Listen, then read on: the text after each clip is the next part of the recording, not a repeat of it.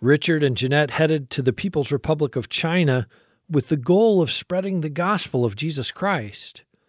That's how they found themselves in this situation. Open the door, boom, 25 police they come raiding in, and they were from the Bureau of Implementing the Law. They're like, you're already guilty, we're just here to implement the law. Jesus never promised his followers an easy path. In fact, he told his disciples that the world would hate them. He sent them out as sheep among wolves. Jesus' words came true in the life of the apostles, and they're still coming true today in the lives of his followers around the world. Join host Todd Nettleton as we hear their inspiring stories and learn how we can help. Right now on the Voice of the Martyrs Radio Network. Welcome again to the Voice of the Martyrs Radio. My name is Todd Nettleton, and we are on the road this week, actually in Asia, and we have some more one-name guests. We are meeting with Richard and Jeanette. They are former gospel workers inside China, and we're going to talk about a little bit about their work in China. We're going to talk a little bit about how their time in China came to an end, because it is quite an amazing story of oppression, but also an amazing story of how God came through in the midst of that. I know you'll be encouraged. Richard and Jeanette, welcome to Voice of the Martyrs Radio. We're happy to be here. I think that was pretty exciting. So, never been on the radio before. Let's start at the very beginning. How did God call you to China? How did God call you to missions and then maybe call you to China? And give us a little bit of background on how you ended up there doing gospel work. So for me, it was in college. I heard John Piper preach a sermon on a passion for the holiness of God on a DVD when it was my sophomore year in college. And that kind of began to stir affections in me, just to wake up and quit being foolish and to live for Christ and let the gospel impact my life. And so, again, just studying his word and reading, taking part of local campus ministry. And then I got went to a conference back then called Passion, and he preached 2 sermons on suffering and the sovereignty of God. How is God glorified through suffering? And for me, that was just a really impactful time to hear that, and I was really moved. And then he's like, does anybody want to commit to going overseas? And I was like, you know what? Like, I'm going to do that. I can do that. And so at the time in college, I'm planning to go to medical school. So it was during the summer break. I was working full time, and so I took my vacation, went to Bangkok, Thailand, and served for it was about 10 days. And then at the end of 10 days, I just kind of was really broken and knelt down and just prayed, Lord, if you'll use me to impact like lostness, because we encountered students who never heard of Jesus, didn't know who he was, the gospel. So I was like, you know what, if you'll use me, I'll give my life to serving you wherever I can and wherever it's possible. And so I did. I came back and decided I'm going to spend the rest of my life serving him in some way. And I didn't know where. We just knew it was going to be overseas. And so at that point, that's kind of when I began to look around and saying, all right, now I want to do cross-cultural work. I want to plant churches, serve his church, but I don't want to do it alone. Yeah, mine was around the same time, also in college. Just through a series of events, I think the Lord was softening my heart towards missions and just helping me see his heart for the nations. And I had an opportunity my senior year of college to go on a short-term trip to China. And it was, basically during that trip that the Lord just helped me to see a vast amount of lostness and kind of confirmed my calling to missions. I was reading through Exodus at the time and was really just feeling inadequate to be able to go and serve overseas. And it was through the Lord calling Moses. He was offering a lot of the same excuses of, I'm not an eloquent speaker, or I can't do this, that the Lord used that text to just remind me that just as he was with Moses and would be with him as he led God's people, that he would be with me too, if he was calling me to do something for him. And so I wound up graduating and went back and served in China for 2 years right after that, and came back, and through that time had started dating, quote unquote, yeah, from Skype, long distance, yeah, and came back and we got married. So we got married, and then I started seminary, and then about a year and a half later, we got an invitation to join overseas. And I mean, really, I didn't care where we went, but I was like, oh, she already speaks Mandarin, so this is we got a head start. Yeah, this kind of makes it a little bit easier. So we officially took a role in China, and we landed. I mean, so we went and spent the first few years. It's just a lot of language learning, a lot of headaches, drinking a lot of soda, a lot of coffee, spending time in awkward situations. But the Lord, those are always the best times, actually, and the most awkward. But through that time, yeah. How much did you think?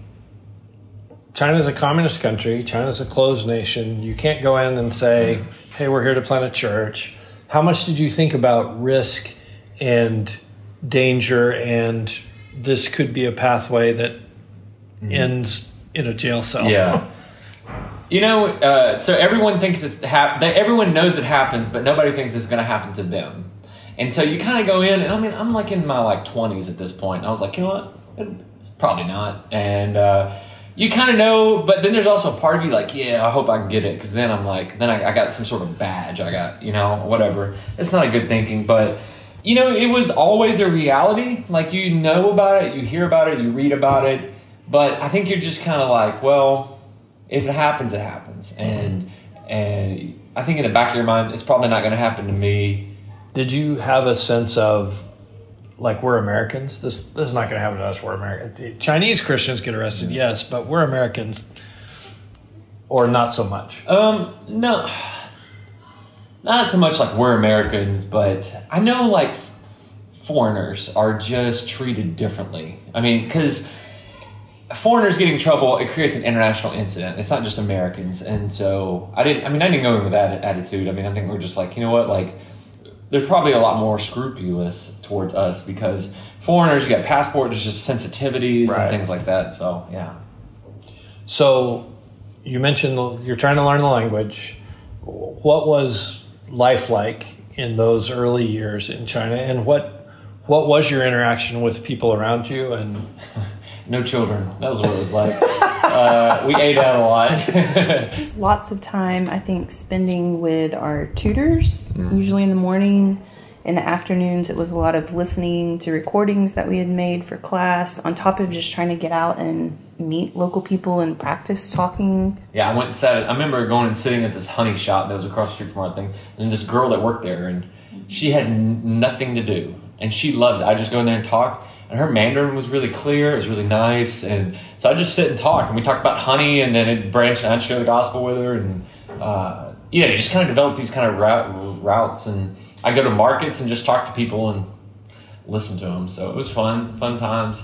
Yeah, you just find like your language grows the more time you spend with people. And so we just always tried to have people in our home, go out to eat, go hang out, do things. So, yeah. How long did it take before you felt like with the language you could understand and have a spiritual conversation with someone? That's a process. I thought at a year and a half, I was like, oh, I've got this. And then you get to like 5 years and you're like, oh, I've got this. And then I remember at 7 going, oh, I've really got this. So there's different levels to it. I mean, you can have a spiritual conversation, but not beyond that. And if we're looking at like the role of discipleship and discipling the heart and understanding things, like it took 7 years.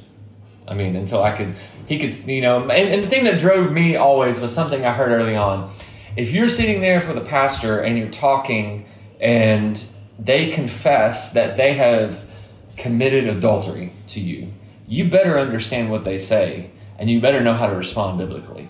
And for me, that always pushed me to I wanted us to have language that can do that. Right. And so, yeah. Which probably kept you studying all the time. Forever. Yeah. Like you never feel like you've arrived.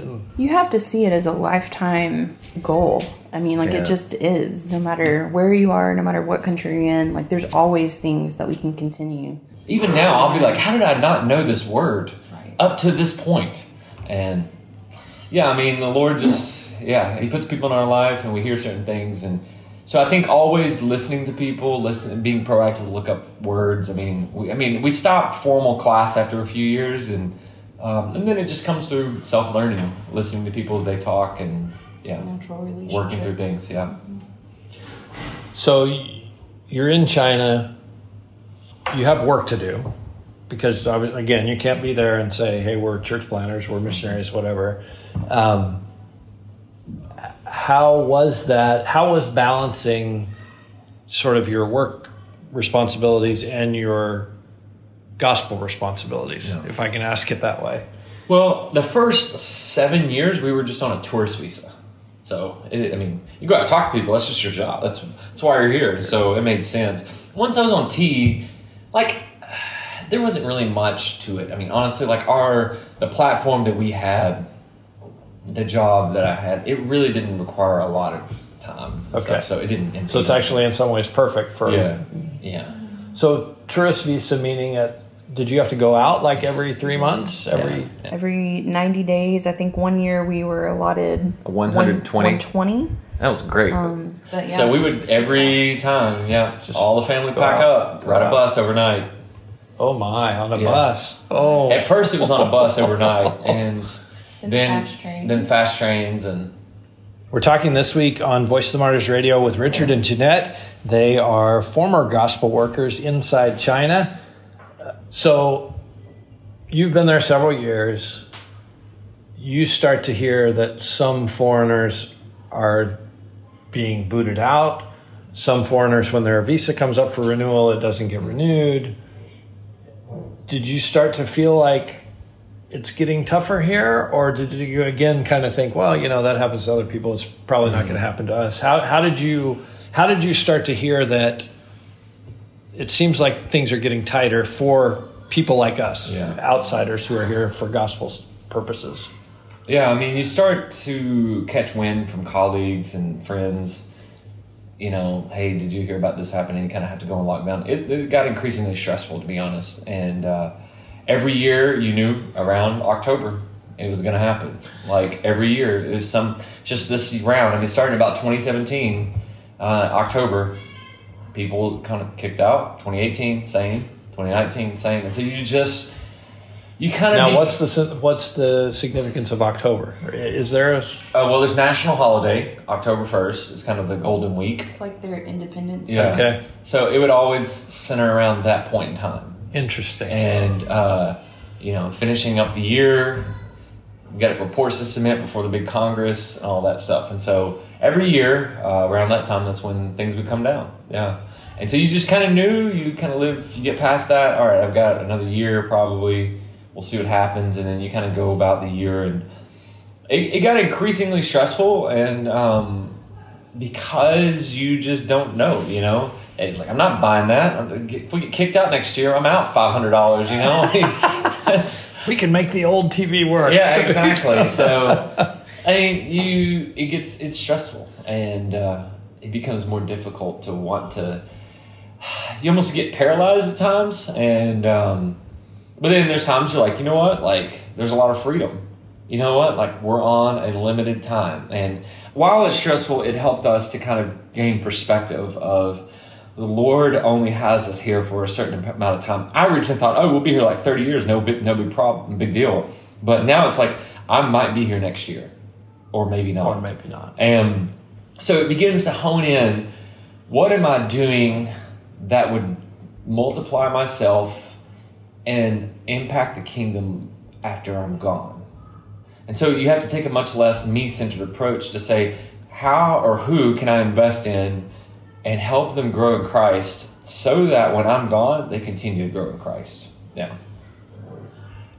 How did you think about your own, your documents and your platform and your personal security thing in light of, foreigners are being told don't come back? Did you constantly think about it? Is our paperwork in order? Do we have, if they start asking us questions, do we know all the answers? I scanned everything in. I had everything scanned in, and we had to go back. We had, I had a drawer that had all of our documents, birth certificates, everything that was in a couple zipped pouches that I could easily just grab them we can go. Yeah. I had money stashed away, and so I didn't have clothes or anything, but I knew like the things we needed to have, I kept all in one drawer. Yeah. And most of the foreigners who were not being allowed back in or were being kicked out, it wasn't like a big incident. They weren't necessarily, arresting them and putting them on a plane. They were just simply saying, your time is up. We don't want you here. Or it's time for you to go. You've got 7 days or you've got whatever day, which is still pretty traumatic for people who've lived there for years and years and years. But it wasn't a matter of, we're marching people out in handcuffs. No. Did that affect your thought process? At some point along here, did the idea that this is not going to happen to us become, hey, this could happen to us. It might happen to us tomorrow. Yeah. I mean, yeah. After about 2018, after that fall, I was like, this could probably happen to us. It's not if, it's when. And that's kind of the mentality. So kind of a change of mindset. Yeah. And it was starting to get more serious. Some incidents that happened in the country that I'd heard about. And so it just kind of became real. It's like, all right, well, we're just going to put the hand to the plow until they show up. 2020 comes, COVID, China, lockdown. Yeah. How did that affect your lives and how did that affect your ministry when, the whole country just shut down? Dude, I remember like the early days when they would walk around with big speakers and like blasting like COVID is bad, get in your house. And we were the only people in our complex who would get out and walk around without a mask. I was like, I'm not wearing a mask. Like nobody's out here. Why would I? And at first you couldn't even buy a mask. We didn't have masks. Wow. Then there was panic buying. And then they wouldn't let you in a restaurant or a store, Walmart, without a mask. And we didn't have masks. And by God's grace, I mean, I was just like asking friends, like, do you have a pack of masks? I'll give you more than it's worth. And this local sister had a friend of a friend of a friend who was a doctor who got us a pack from the hospital for free. And so I used that one, and I used the same mask so much, I ended up getting an infection on my face. So it was embarrassing. It's just, these are problems. And so that's all we had. And so we went to Walmart, and I would go to Walmart every 3 days. And I would buy flour. I would buy as much non-perishable items as I could. Because I was like, this could go in full lockdown. I want food for 2 weeks. And so I just do it. And they wouldn't deliver to our house at that point. So I just get on my little bike and we'd ride down. I'd get as much as I can carry back and I'd ride back home. And that was my routine. And during that time, I mean, we try to take it as like, all right, the Lord has given us this chance to kind of stay home, read, reflect, rest, and prepare. And I was like, I'm going to prepare to teach. So I was like, I'm going to prepare to host a missions training. And so that's what I use the time for. And, a lot of phone calls, a lot of online stuff. And that worked out well. I mean, it was a good season for that. And then I remember we went on a date one time. Starbucks had just opened. So we get a coffee, and then like they were like, you can't sit together at the same table. I was like, are you kidding me? I was like, it's my wife. And they were like, well, she has to sit over there and you have to sit here 6 feet apart at a table. And I was like, if I took my mask off and gave her a kiss right now, can we sit together? And they're like, no. So we literally on a date sat 6 feet apart and looked at each other and was like, this is ridiculous. So that was just life. That was life in China during COVID. And people were scared. A lot of locals were really scared because they knew they're not being told the whole information, which is true. And so what we did is like, all right, like we can either be fearful all the time or we can just enjoy one another. And so I photocopied our community's like pass. I made like 20 more passes and passed them out to all of our friends, and we just invited people over, and they could just come into our apartment, no problems, and they had a pass. And that was great, like able for us to like minister, shepherd people, love on them. They were scared to death to come over. And once I got them over there and they would calm, they would be like, all right, we can do this. And so it was a good time to shepherd, and you begin to see fear in people, sin coming out, just scared, and minister the gospel. And so and then we spent the time like when we hosted teaching the mission organization. I mean, we just holed down they lived in an apartment for 2 months, And I would just go over there, teach, and come home. And it was it was like less. It was in the same complex, and just a different up the way a little bit. And it was just a lot of teaching, a lot of thinking about God and His Word. Yeah. So I know during COVID, a lot of foreign people left China. I think China was kind of happy to see them go. You guys decided we're going to stay as long as this door's open. Let's stay. Let's be here. Then the day came when the door closed, and quite suddenly it closed. Can you kind of share that story?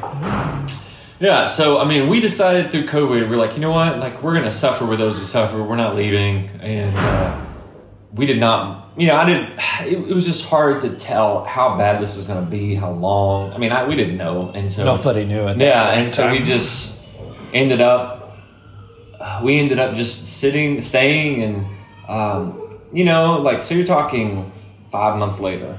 We've been trying to get plane tickets to get out because we were just burned out and couldn't, and we finally did. And then 2 days later, I was on a phone call, everybody's out, and I keep getting a phone call on my cell phone, a phone call from the management agency for our complex, and they're like, you need to come. There's a pipe leak burst. And we need to get in your apartment. Well, this wasn't weird because a week before, a pipe literally did burst in our apartment. The hose blew off and blew water all down into our neighbors. And they had to shut our water off in the middle of the night. I was asleep when this went down, so that seemed perfectly plausible. Yeah. And outside, go out there, open the door, boom, 25 police come they come raiding in. And so at that point, I was like, it's over. That's what I thought. And they were just yelling. And now, are these policemen in uniform, or you just instantly knew they're police? Yeah, they're all in uniform. Okay. They all had their formal uniform and cameras, their video and everything, kind of see. So they're just like, put your hands down, give me your devices. We're from the National Police, and we're here to tell you that they were from the Bureau of Implementing the Law. They're like, you're already guilty. We're just here to implement the law. I'm like, okay. Well, it's all in Mandarin, and I needed time to think. So I was like, you're going to have to speak English because that's my language. So I just needed time to kind of process everything they're saying and think about how am I going to respond. And so they bring this guy up here, and he starts to translate, and it's horrible. And I was like, this is just so much easier if I just speak Mandarin. And because his English was terrible, and basically, they're like, we know you're guilty. We know who you are, who you work for, what you're doing here. And we're here to tell you you're guilty. And we're here to kind of basically, this is to how the next few weeks goes is up to you. Whether or not it's bad and hard or it's easier. And so I just listened. Don't respond. Don't retaliate. I knew, in my mind, I'm like, it's over. When this level of crew walks in your door, it's over. And so basically at that point, we're leaving China. Yeah. We don't know how soon and we don't know how painful, but our mission work here is done. Yeah. I knew it was over.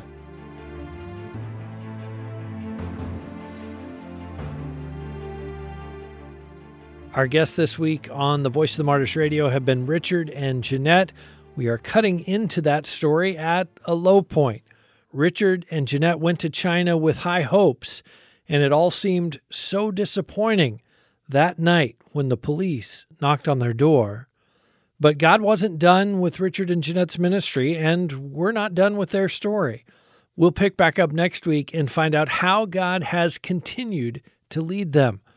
Richard and Jeanette's story encourages each of us to boldly follow God's leading, even if, from a human perspective, it involves risk.